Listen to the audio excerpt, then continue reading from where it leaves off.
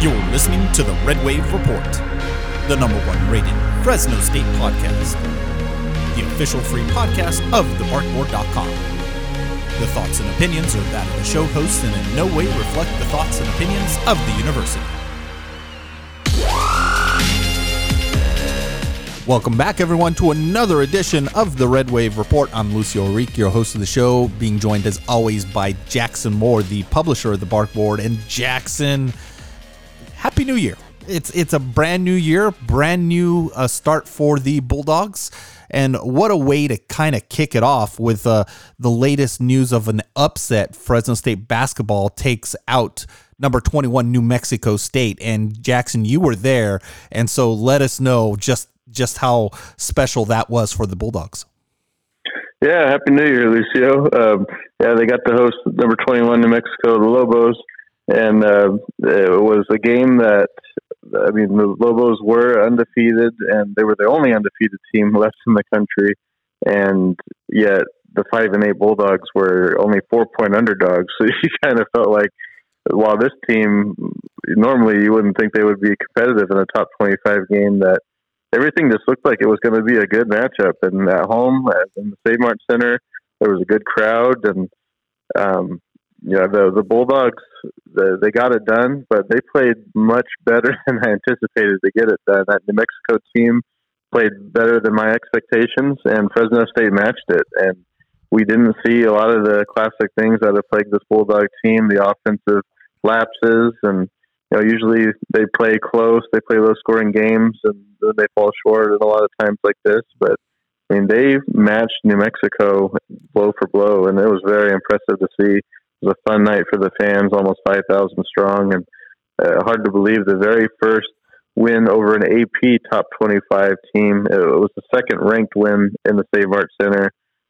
They did beat a San Diego State team back in 2015 that was number 25 in the Coaches Poll, but they were not ranked in the AP poll. So the first time ever since the Save Mart Center opened that an AP poll team went down to the hands of the Dogs. So it was a pretty special night and a nice moment for a team that, frankly, hasn't had a whole lot to be proud of up to this point. And so it was, hopefully this is the kind of thing that shifts the season in a new direction. I was about to say, it's been pretty much a struggle for Fresno State basketball, and to come away with a victory like that, it's got to do a lot for the Bulldogs' confidence and being able to kind of get things going in another direction. Hopefully, players start to settle in and things start to go differently for the Bulldogs this season.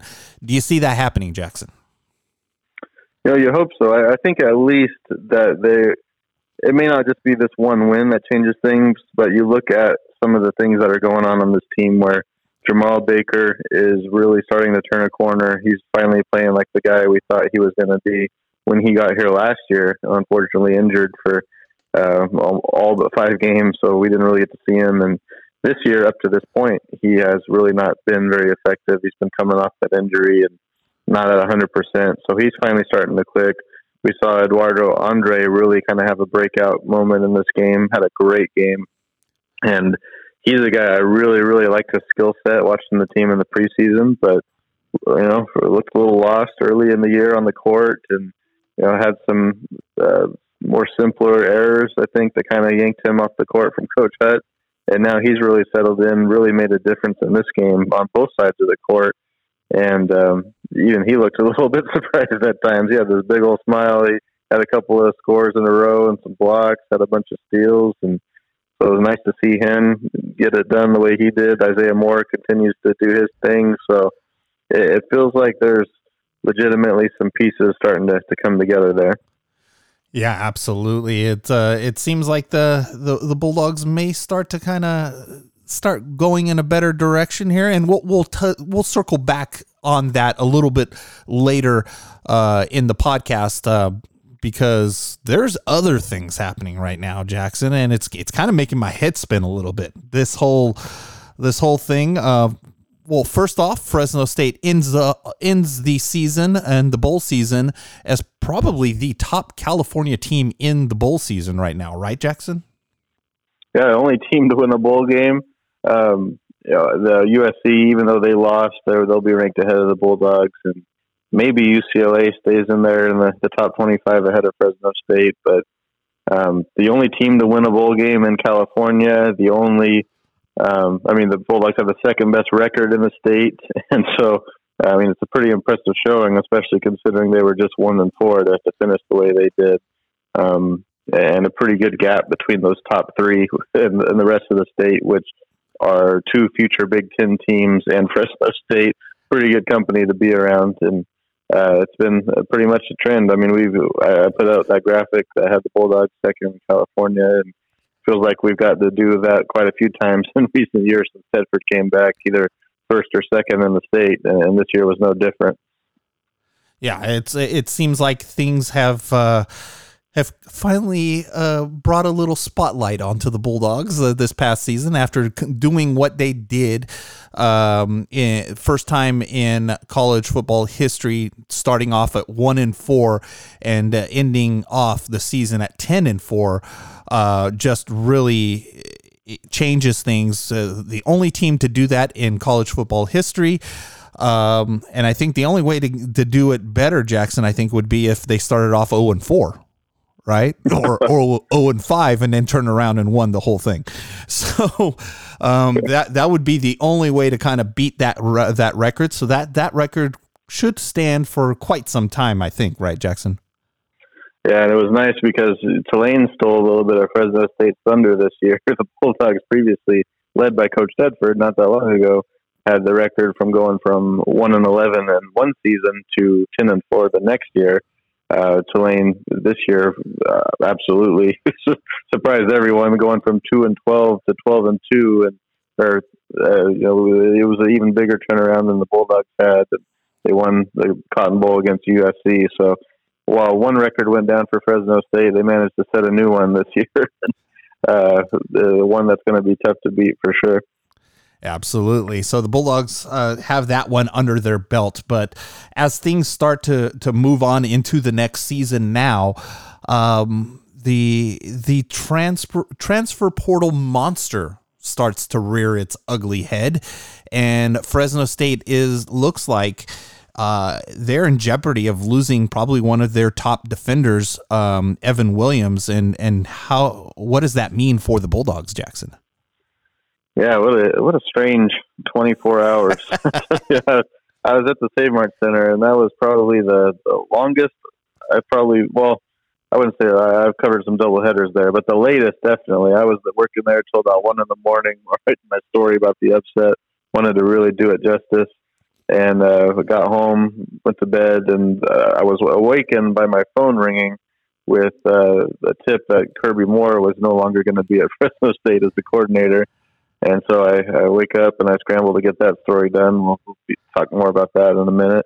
And right about the time I get that all situated, all of a sudden Evan Williams hits the portal. I get that scoop coming my way too. So it was and there may be more developments coming here, but those were definitely the two big ones that are out so far. And crazy start to the Wednesday morning there. And Williams is a tough one because I think probably a lot of Fresno State fans were not going to be surprised if he wasn't back, just because he was looking at the NFL draft. And if he's got a realistic chance to get drafted, then I think most are going to be okay with him going that route. But and then it was either that or he was going to come back for a fifth season. Seemed to be the only two options. And now all of a sudden door number 3 opens up. He's in the transfer portal. And we've already reported some stuff on the premium board about where he's going. It seems to be not too big of a secret. He's going to land at a school that is going to have a sizable amount of NIL money to offer him. And while that maybe makes the move understandable from a Fresno State perspective, it definitely makes it a little more sour, or a lot more sour, knowing that that's kind of the landscape right now, that a player like him can be kind of lured away with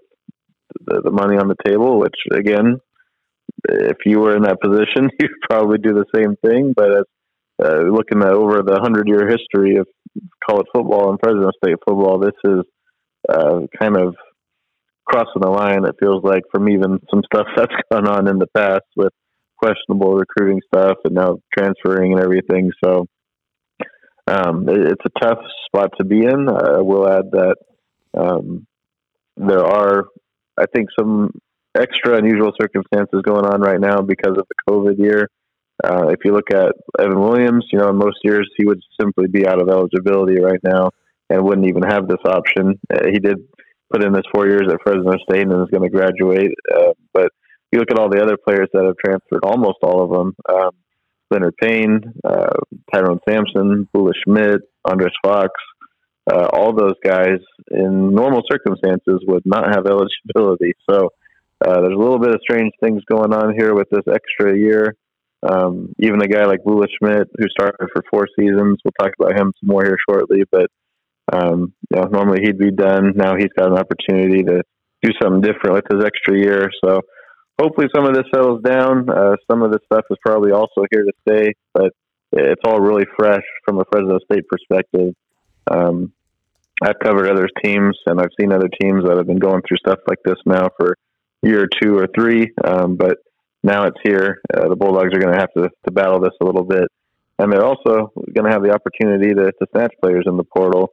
Much like Evan Williams was a star for Fresno State, Nico Remigio was a star for Cal. The Bulldogs got him, and it was awfully fun for the Red Wave. The year before, Deron Bland was a star for Sacramento State. He comes to the Bulldogs and turns into an NFL star in a matter of 2 years. So it's going to go both ways a little bit, but there's definitely a situation with the power and the money that's going to be tough to deal with here, as long as the Bulldogs are in the Mountain West. Yeah, and this is becoming the trend lately, and it's something that I touched upon a few weeks ago with you, that before it's all said and done, this transfer portal is at some point gonna have to have some sort of a reform done to it, because I think they've kind of lost the whole purpose of the transfer portal, and it's kind of morphed into this other monster that's happening right now. Do you agree, Jackson? Yeah, the big issue is that it's difficult because they just implemented this new transfer window to try to kind of reform it to where it wouldn't be so sporadic, and it wouldn't be as big of a deal during the season. It would kind of corral everything to the off season and make it, you would think, a cleaner situation. Everything kind of waits till after the year. Then you've got this 45-day window. You can get all the chaos done there, and then focus back on your team. And then there's another 15-day window after spring practice to go through it a second time after you evaluate your roster. But what has happened is that you've got, that I don't want to say anything bad about Evan Williams by any means, but we're told, and I reported on our premium board within a couple of hours after learning he was in the portal, that he had a new home. And it's just kind of hard to believe to an extent that he entered the portal and got the whole thing done within an hour or 2. There's absolutely, you would think that those conversations were had before he entered the portal, which would be by the portal rules and the window rules, an illegal move for those types of discussions to go on. But that's what's happening across the country, and I don't think there's a realistic way to stop it or handle it. And before the windows, it didn't really matter. You could just enter the portal anytime and have those discussions regardless of what time of year it was and everything. But it's definitely not exclusive to Fresno State. I'll tell you, covering some of the other schools in California too. When David Shaw stepped down at Stanford, I saw him right there at the podium talk about how the other Power 5 schools he claimed were recruiting his players for months as the Cardinal season was going in the tank, and the other Power 5 schools knew that either players were going to want to get out or there was going to be a change or something. And none of those players were in the portal, but they were recruiting them. They were smelling blood in the water. Yeah, exactly. And you look at Cal as well. They had a linebacker who, we're talking something similar about with Williams, but Williams everything's unofficial right now. He hasn't committed anywhere. Cal had a linebacker who hit the portal and committed to UCLA about 2 hours later publicly. It's like, there's just no way that it could happen that fast. That was all done. It had to have been done, I'll say allegedly, but behind the scenes, under the table, everything, kind of handshake agreement, you would have to think. There's just no way these kinds of things happen that fast. So, there's a lot of that going on. I'm seeing Power 5 schools as well, more so the lower Power 5 schools, but a lot of them are getting poached. So, even if Fresno State makes the move to a Power 5 conference, which is still a discussion here, there's still going to be bigger Power 5 schools that are going to be those Sharks. So it's a tough spot, and until something is done from the top level to reform it a little bit, it's going to be tough to fix this. I agree. It's definitely not what it was intended, and I know the argument is made for players to follow coaches and stuff, but I mean, even that is a bit frustrating right now. The Cal's another example there. They switched offensive coordinators, and pretty much all their offensive stars, even some of the backups, have left, and now it feels like their cupboard is empty just simply by firing an offensive coordinator that wasn't doing very well before and hiring one that seems to be an upgrade.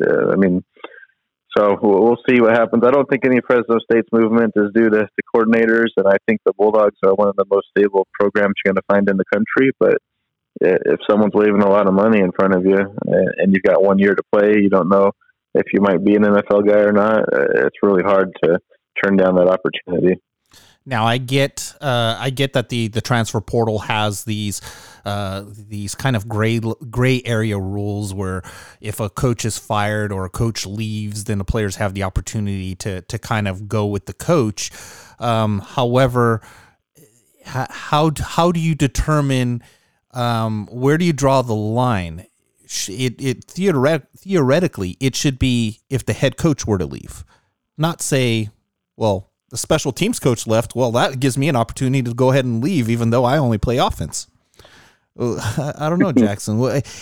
There's got to be some sort of rules put in place to kind of prevent this from happening, because anybody, if one coach leaves, that opens the door for everybody.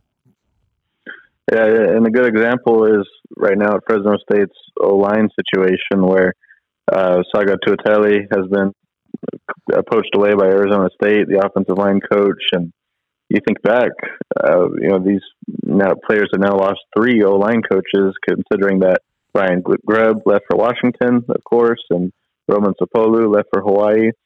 And so you've got a bunch of O-linemen that now have 3 other schools they could consider where they have former coaches. And the Bulldogs are yet to name their new O-line coach. We've got a report on the premium board about who that's going to be, but it's a deal where if they're not comfortable, they've got quite a few different options to go to. And Bula Schmidt is a very interesting one because, more understandably, he did lose his father in the last year, and it sounds like he may want to be closer to home. And just very coincidentally, he's from Hawaii, where Sapolu was coaching, and he also relocated to Seattle, where Grubb is. So it would certainly make a lot of sense if he landed at one of those 2 schools. But I see what you're saying with the coaches, and I kind of feel like the rules in place now give enough leeway to where the players can kind of do what they want, but they're not supposed to just be able to move every year. Right now, you're supposed to get 1 transfer and then 1 graduate transfer without having to sit out. And traditionally, that would mean you can only move once in your first 4 years, or you're also going to have to sit out, and no one's going to do that anymore. A lot of players are finding a way to graduate in 3 years, which is making it a little bit tricky and opening the door a little bit faster. But a lot of assistant coaches aren't going to be at the same place for 4 years. They might not even be at the same 2 places in 4 years. So I think it creates enough of a gamble where you can't just follow your coach every off season, but it could give you an opportunity to do it once, maybe twice at the end of your career if you're a guy that's hanging around for a 5th year. So we'll see. There seems to be too many cases of guys that have moved a whole lot, even on our own Fresno State basketball team. Isaiah Moore, Bulldogs were on SportsCenter, and he was described as the well-traveled Isaiah Moore because he's at his 4th college right now. He did go to junior college, but I'm scratching my head how some of these guys are making all these moves without having to sit out. That's where things get tricky. If you've got and graduate transfers as well, I'm seeing guys that made it to a school as a graduate transfer, and now they're using their super senior year to graduate transfer again. So some of these things don't quite feel right, and maybe it'll cool down here after the COVID waiver, players age out. But if you get one transfer as an undergrad and one as a graduate transfer and really tighten it after that, I think it's a lot crazier than it was before, but it should prevent some of these bizarre player circumstances we're seeing. Yeah, there's going to need some type of reform to be done. Clear, more strict rules and guidelines be enforced. Even the whole NIL money situation, that kind of needs to be more monitored, I guess. Tightly regulated on how they can use that to entice players. That's something that's I know there's a lot of people out there who like the fact that some of these players are making money. However, to be using it as a recruiting tool, that kind of needs to be a little bit more regulated. What's your thoughts on that one, Jackson? Yeah, I mean, that was the intention, was for players to be able to go out and profit of their own being, not to be recruited through a school by having the money on hand. There's these NIL collectives that kind of are a de facto wing of the school that can offer players some monetary benefits. And then you've got, of course, just some, whether it's businessmen or women or companies or people that are connected boosters that can offer these NIL deals that are nothing more than just basically money to be recruited. There was a player from Texas A&M that was even quoted on 24/7 Sports this week saying, he wasn't so happy the quote was used the way it was, but it is what it is. He said he was going to be paid six figures, and what was his job responsibility? It was to score touchdowns. So maybe you do a commercial or two, but he's basically getting paid to show up there and make money and play football. So that's not what this was ever intended to be. But if you are Fresno State as well, they do have an NIL collective. It's called Bulldog Bread at bulldogbread.com. I don't mean to necessarily endorse that or anything, but I'm just trying to get the word out there because there are a lot of fans that don't know and are kind of clamoring about why the Bulldogs don't have one. They do. Again, some of these things are third party and aren't exactly university organized, but it is there to try to have some sort of pool for student athletes to benefit from and to get players here. It's definitely going to be tough for a school like Fresno State to go up against the bigger programs like in Oregon. I don't think there's any way the Bulldogs are going to be able to ever match what a Phil Knight can provide. Like Nike and and stuff like that in Oregon. Yeah, good luck. That's not going to happen. Yeah, exactly. But if you are Fresno State, you do want to have the leg up on your peers, which they mostly seem to do. Fresno State, Boise State, San Diego State, they always seem to be kind of the most well-resourced and ahead of the curve as far as Mountain West goes. And as long as you keep doing that, you give yourself a chance to be one of the best teams in the Mountain West and, beat some of the lower-end Power 5 schools or whatnot, business as usual. But, we'll see where it goes from here. And if the Bulldogs do get into a Power 5 conference, it's definitely going to change those things quite a bit. Just while we're still on the topic, I wanted to run through a quick update on some of the portal guys for Fresno State that have gone on. We talked about Willis Schmidt entering after being the starting center for the last 2 years. Tyrone Sampson has also entered the portal. He only started 3 games last year, but he played in all but one. They were rotating that guard position all year long, where him and Jacob Isaiah and Osmar Velez were all playing every game for the most part. So the Bulldogs have some work to do on the interior O-line. Alec Trujillo entered the portal, a quarterback who was a walk-on and didn't play at all this past year, but was an interesting story. He was a 3-star recruit once upon a time and went to San Jose State and then junior college and here, and he's still got 3 years eligibility. So he's had an injury, one of those weird circumstances like we were talking about. Hopefully he lands at a spot where he gets to play, but it was a cool story to see him play for the hometown team for a while. Leonard Payne, who entered the portal, I think since our last podcast, he got a whole ton of offers. He's been, until Evan Williams, definitely the most prized Bulldog in the portal so far. A couple of Power 5 opportunities, and he's committed to Colorado to play for Coach Prime. So it'll be interesting to see his story and how that works out there. Josh Kelly is yet to commit anywhere. He has offers from Kansas and Washington State, I believe. So looks like he is going to land at a Power 5 school. It looked questionable there for a while. He visited San Diego State before signing day, which I think we talked about last time wouldn't have been a very attractive spot for a receiver to go. And, you would figure it would certainly have been a downgrade, but now it looks like he's going to come out of this okay from his end. Cale Sanders committed to SMU, a guy that got bumped out of the starting lineup, but definitely did a lot of good things for the Dogs. And again, the Mustangs are a program that does have some NIL opportunities and benefits built in. I think all their student athletes, or at least the football team, are getting like $30,000, which is not going to pull a player away from a situation, but it's definitely going to be a nice recruiting tool for them. So that's where Fresno State stands for the most part. Mari Pate not yet committed anywhere else. He has a lot of offers from FCS schools. Andres Fox has a couple of FCS offers, but the big thing here for Fresno State is going to be the portal going forward, and there's going to be a lot of action this month.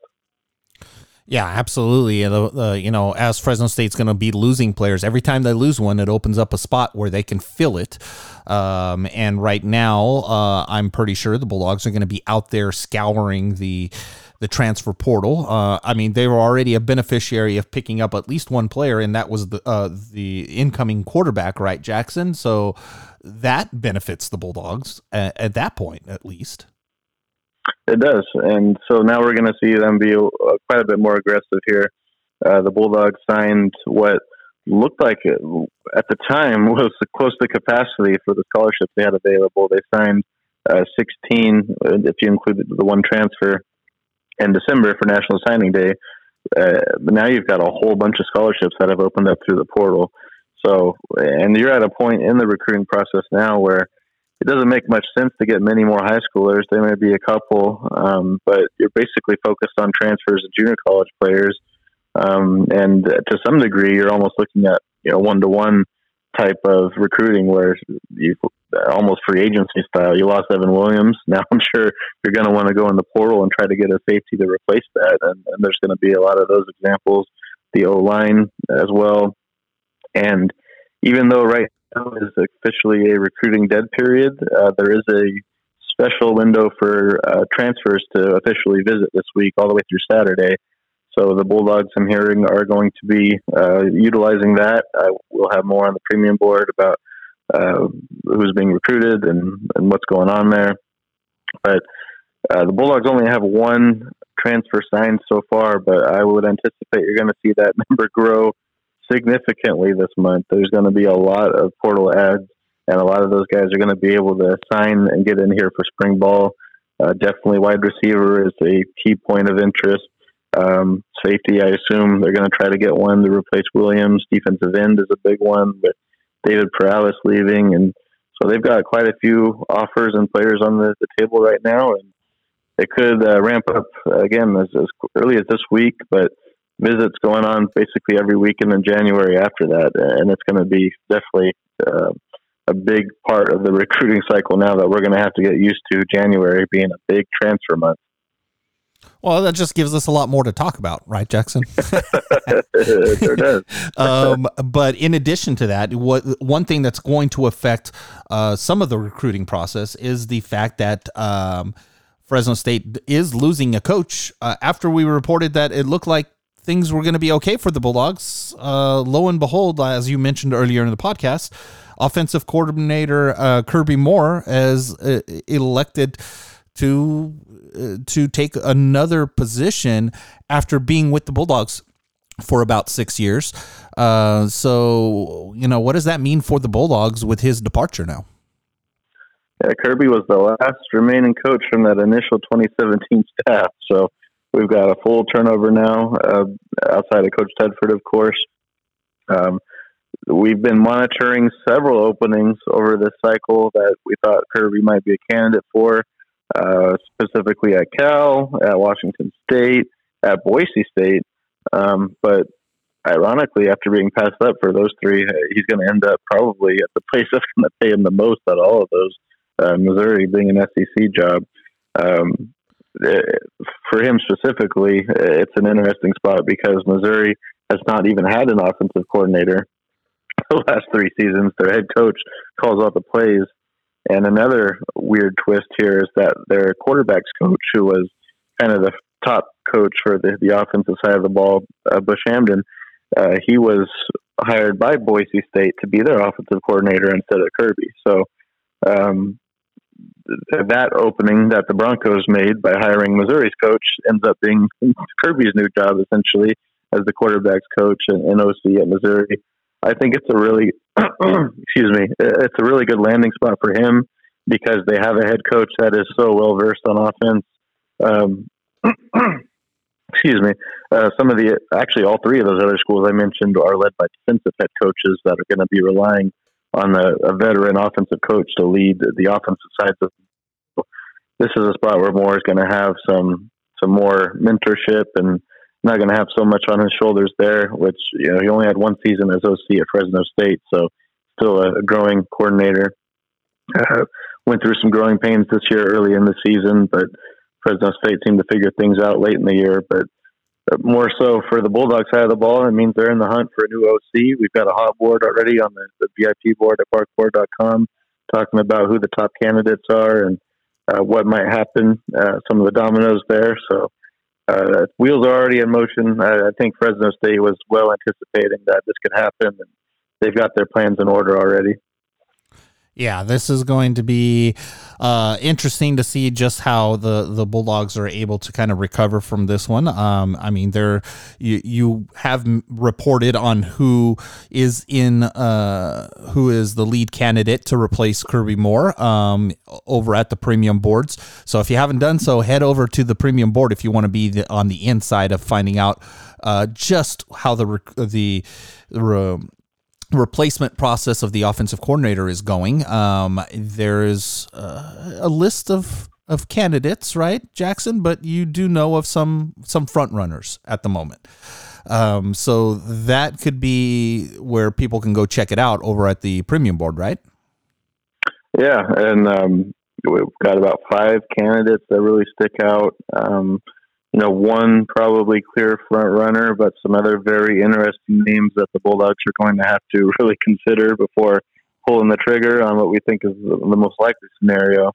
But definitely some options out there. I think Fresno State's going to come out in good shape. They've got to make a hire as well as a O-line, and if they promote from within, they're going to have to hire another assistant coach. So there's still a lot of stuff going on with the offensive side of the ball and filling positions. And it looks pretty promising. I think that for the most part, they're going to come out of this pretty well. We have to see kind of what happens with the O-line because it's such a critical spot. And it's a group that has kind of underperformed for quite a while now. But I think as far as the offensive coordinator and the receivers coach and whatever happens there, I think the Bulldogs are going to be in a pretty good shape there. Yeah, so if you haven't done so already, head over to the barkboard.com premium page and check out who the leading candidates are to replace Kirby Moore and to get the latest news on the progression of replacing the offensive coordinator because this is something the Bulldogs are going to want to fill quickly so that they can hit the ground running for the recruiting portion of the season. And speaking of recruiting, Jackson, that leads us right into our next topic. Let's go and check out what the latest is recruiting-wise for Fresno State football. Yeah, right now this week is going to be that weird transfer window. I'm hearing there's going to be multiple transfers come onto campus this week, so that's going to be a big deal for the Bulldogs to try to fill some of these gaps. And really, earlier the better on these things. The Bulldogs like to get their commitments early and not have to worry about it close to signing day. They had a couple of recruits that they were hoping to get on the December signing day that have not signed anywhere. They waited a little bit later, and that puts Fresno State in a tough spot. So they'll be definitely evaluating other opportunities, other recruits out there in the portal. Freddie Roberson's the big one. He's going to decide on the 13th. Transfer from Eastern Washington at wide receiver. He's got a top schools list of Washington State, BYU, Fresno State, and Mississippi State. But he's also added some more offers since then. Even schools like Penn State have come after him, and so there's going to be a lot of competition. But he did play for Bulldog receivers coach Pat McCann, so that's kind of their ace there for recruiting him.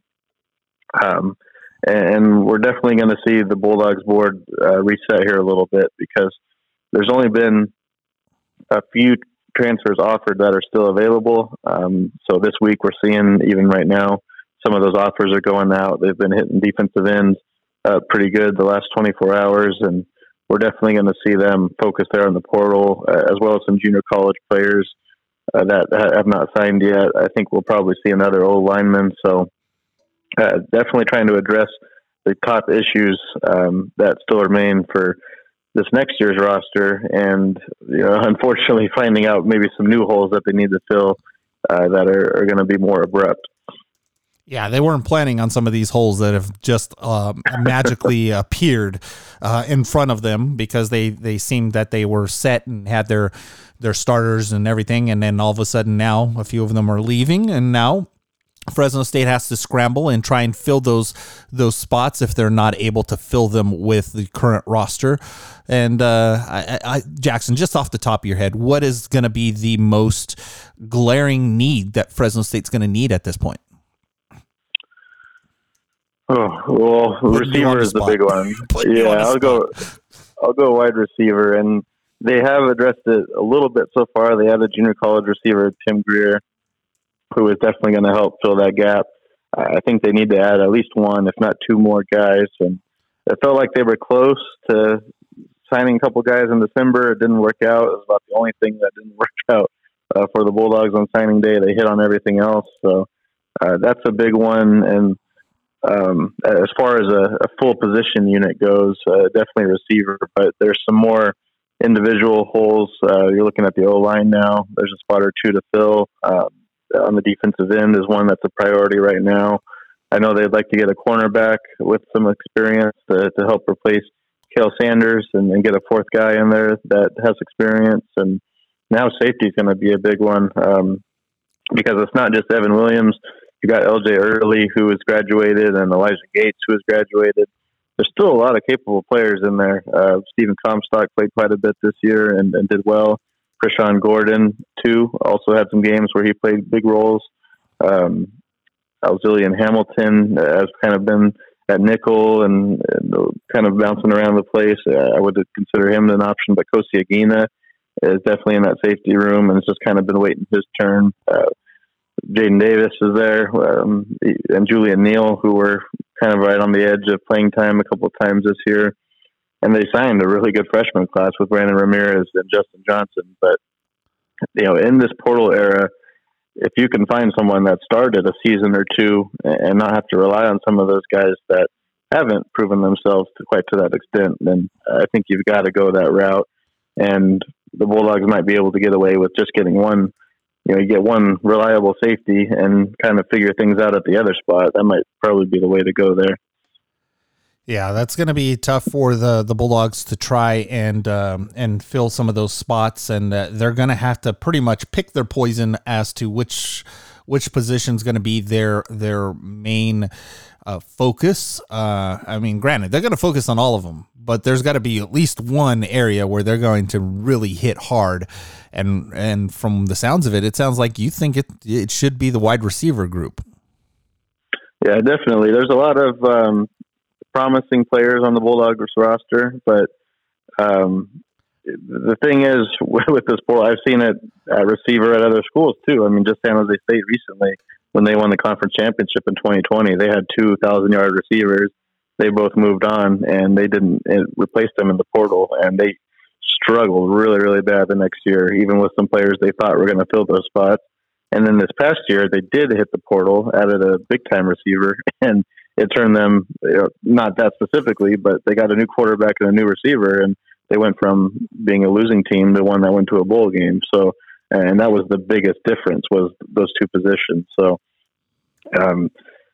if you're Fresno State and you've got so many players leaving at receiver, excuse me, you've got Magdalena coming back, you've got Eric Brooks coming back, you've got a lot of young guys, but if you can get 2 or 3 receivers that have done it, that are proven, that are not young players just figuring things out on the fly, then in this era of the transfer portal, you've got to go out and find those guys, and that's exactly what they're doing right now. But they have one. I think they're going to end up with 2 or 3, and we're just not quite there yet to see who those are going to be.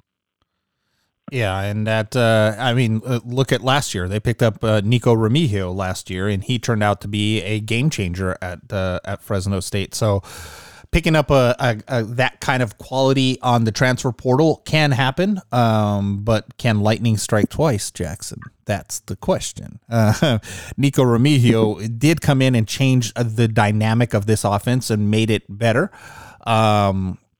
Took a little bit of the spotlight off of Jalen Cropper, who allowed him to quietly amass his 1,000 yards on the season, because it just seemed like, Cropper was doing what he was doing, but there wasn't all that much focus on him, right, Jackson? It's kind of how I felt this season. Yeah, I know a lot have felt that way, and I think the tone was set earlier in the year where Cropper had his bigger games at the end of the season, second half of the season, after Heinrich came back, and after a few games where he wasn't as utilized, it kind of created a narrative pretty quickly, especially right off the bat when Remigio's hurdling over a bunch of FCS players in the first game of the season. Definitely changed the outlook of that group right away. Cropper certainly had his moments, the game winner against UNLV, and a couple of big games again in the second half of the year. But yeah, you saw how much things changed just with one receiver in a group that already had a lot of talented receivers.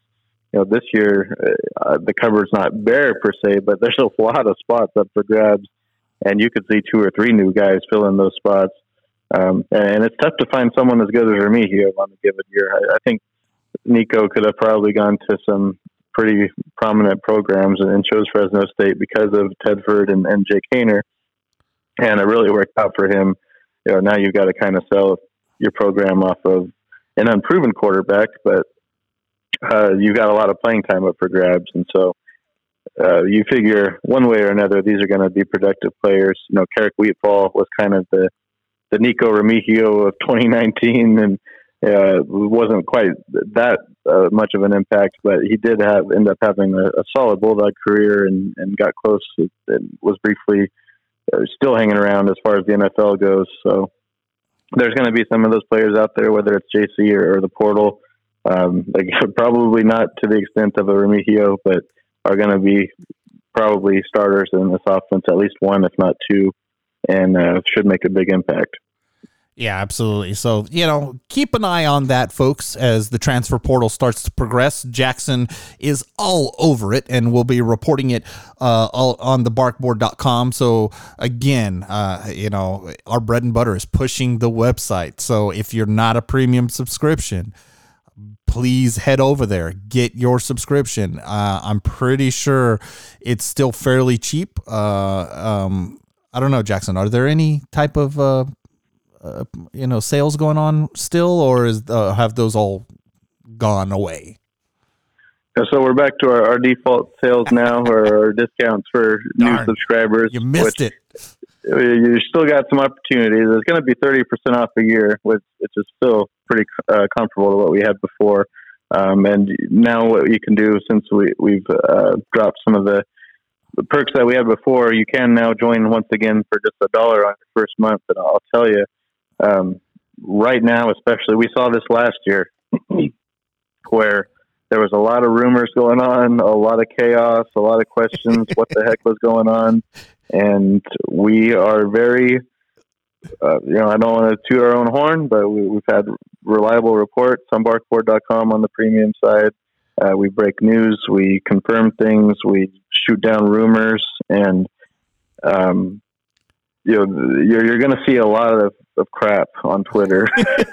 You're going to see stuff that let's say we're the only ones that had it right. Right. I mean, there was all over the place last year. Jalen Cropper in the portal. That never happened. So, exactly. I mean, there was a large portion of Fresno State fans that believe he was in the portal, and you will probably find some that think he did enter the portal and came back, and none of that happened. He never entered the portal, and there was about 10, 15, 20 storylines, crazy things going on, and some of them were real, and we were able to confirm them, but a lot of them were not, and we were able to shoot those down, and we're going to do that for our premium members, and we'll take Q&As and questions. You can ask us directly, whatever you need to know or want to find out, so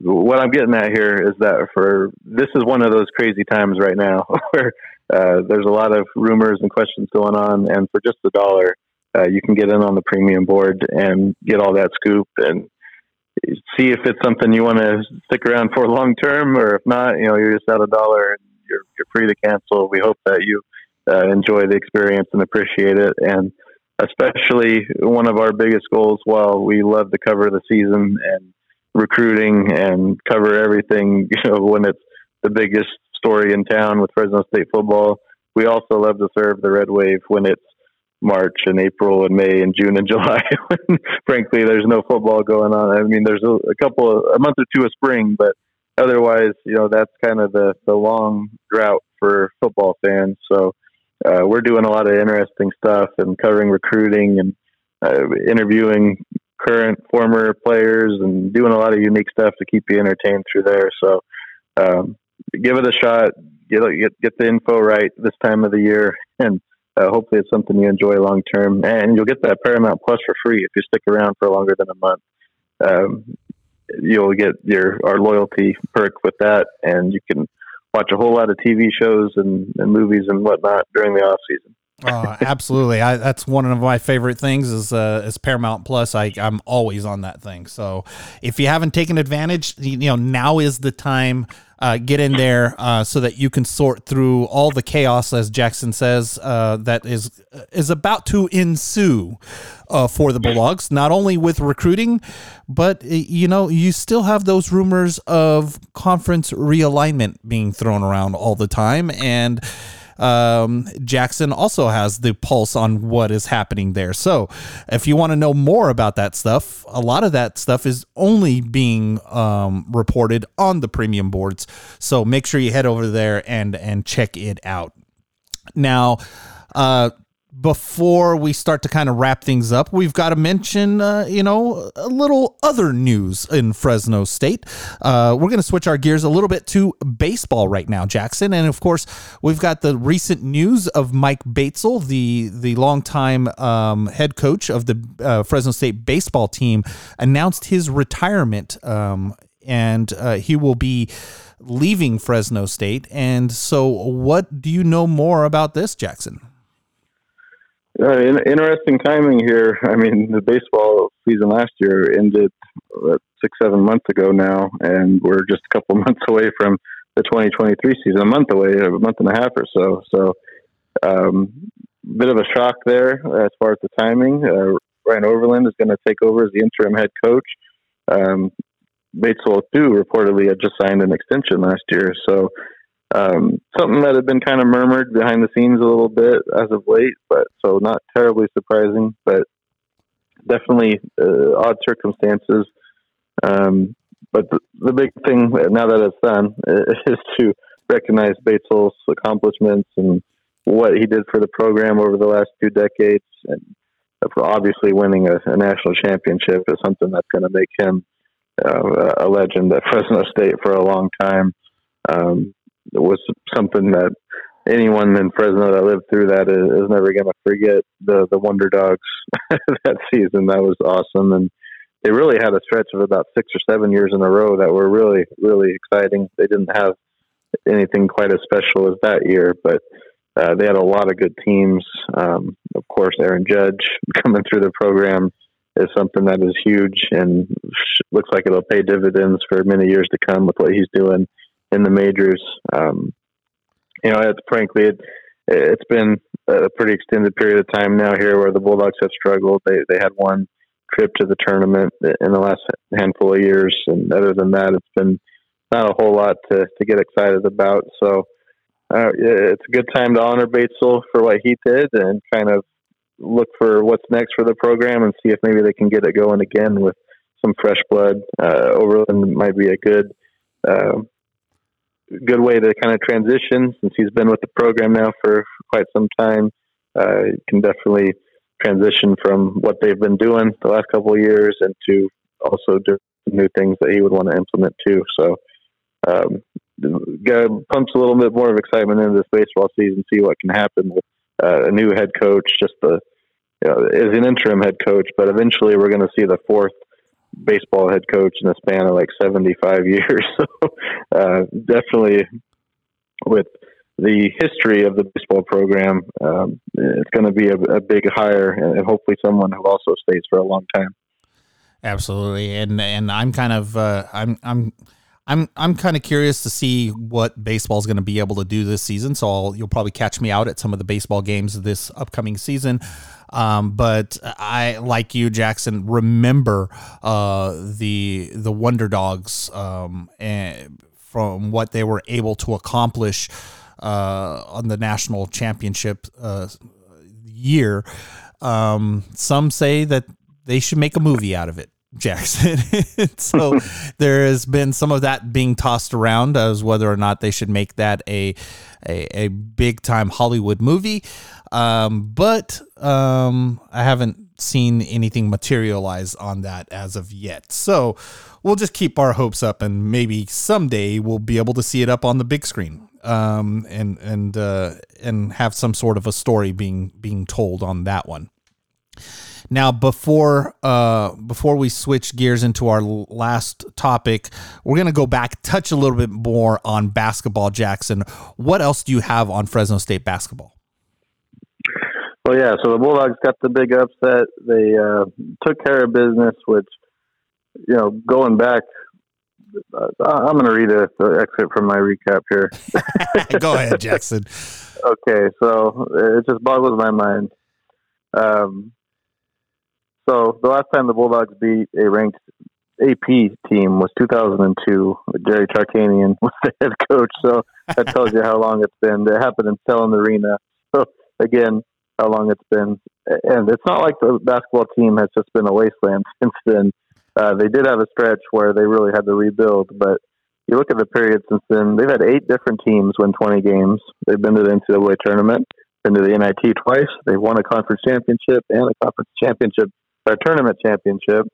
They won a postseason, the Basketball Classic, and they finished second in the CBI. They've had 7 Bulldogs go to the NBA. Yeah, none of those teams beat a ranked opponent, and this current Fresno State team that was 5-8 pulled it off. So what happens now? Is this just going to be one special moment in a rough year, or can they turn the corner? We talked at the beginning about how we think they have some pieces to where they'll be at least competitive in the Mountain West, and it's a very, very competitive conference this year in the meaning that there's not one team that's just dominating, and there's really no bad teams. Fresno State and Wyoming have the worst records overall, and the Bulldogs beat New Mexico, and Wyoming only lost to the Lobos by 1. Even San Jose State, who has notoriously been bad, is like 11-5 and 2-1. They're having their best season in decades. So everyone is competitive this year, so it's going to be tough. But up next, they go to Colorado State. That's a team that's in a bit of a slump too. So there's a chance for the Bulldogs to build on this momentum. Then they go to San Jose State. That's a game that I'm planning on getting to as long as the weather cooperates. It's been pretty tough in the Bay Area lately with the rain and the wind. So hopefully the Red Wave gets to show up to that one. And then it's not going to be till the 14th where they have another home game where they play Air Force. So these are a string of games where the Bulldogs really do have a chance to build some momentum. But you also got to point out that there's a lot of questions about Justin Hudson's future. This is year 5, and up until this last win, things haven't looked so hot this year. And there wasn't a lot of hope that it was going to turn around or that something big was going to happen the next season, where his contract is getting close to the end. So you factor all that in, and yet he's got the biggest win in Seymour history after Tuesday. So, I mean, what the heck happens now? He's got a feather in his cap now. Yeah, exactly. So there's a lot on the line here late in the season, and we'll see how it plays out. I have a hard time seeing this team end up being a top 3 or top 4 team in the conference, but they can definitely, I think, get enough to be competitive on a regular basis, and cross your fingers for Vegas to see if they can pull it off. But we do know with the non-conference showing, they're not going to get any at-large opportunities. It's all about how they show up in the conference and in the conference tournament. And the best we can say right now is that they did come off of a big win, and there's a lot of optimism now after that where there wasn't before.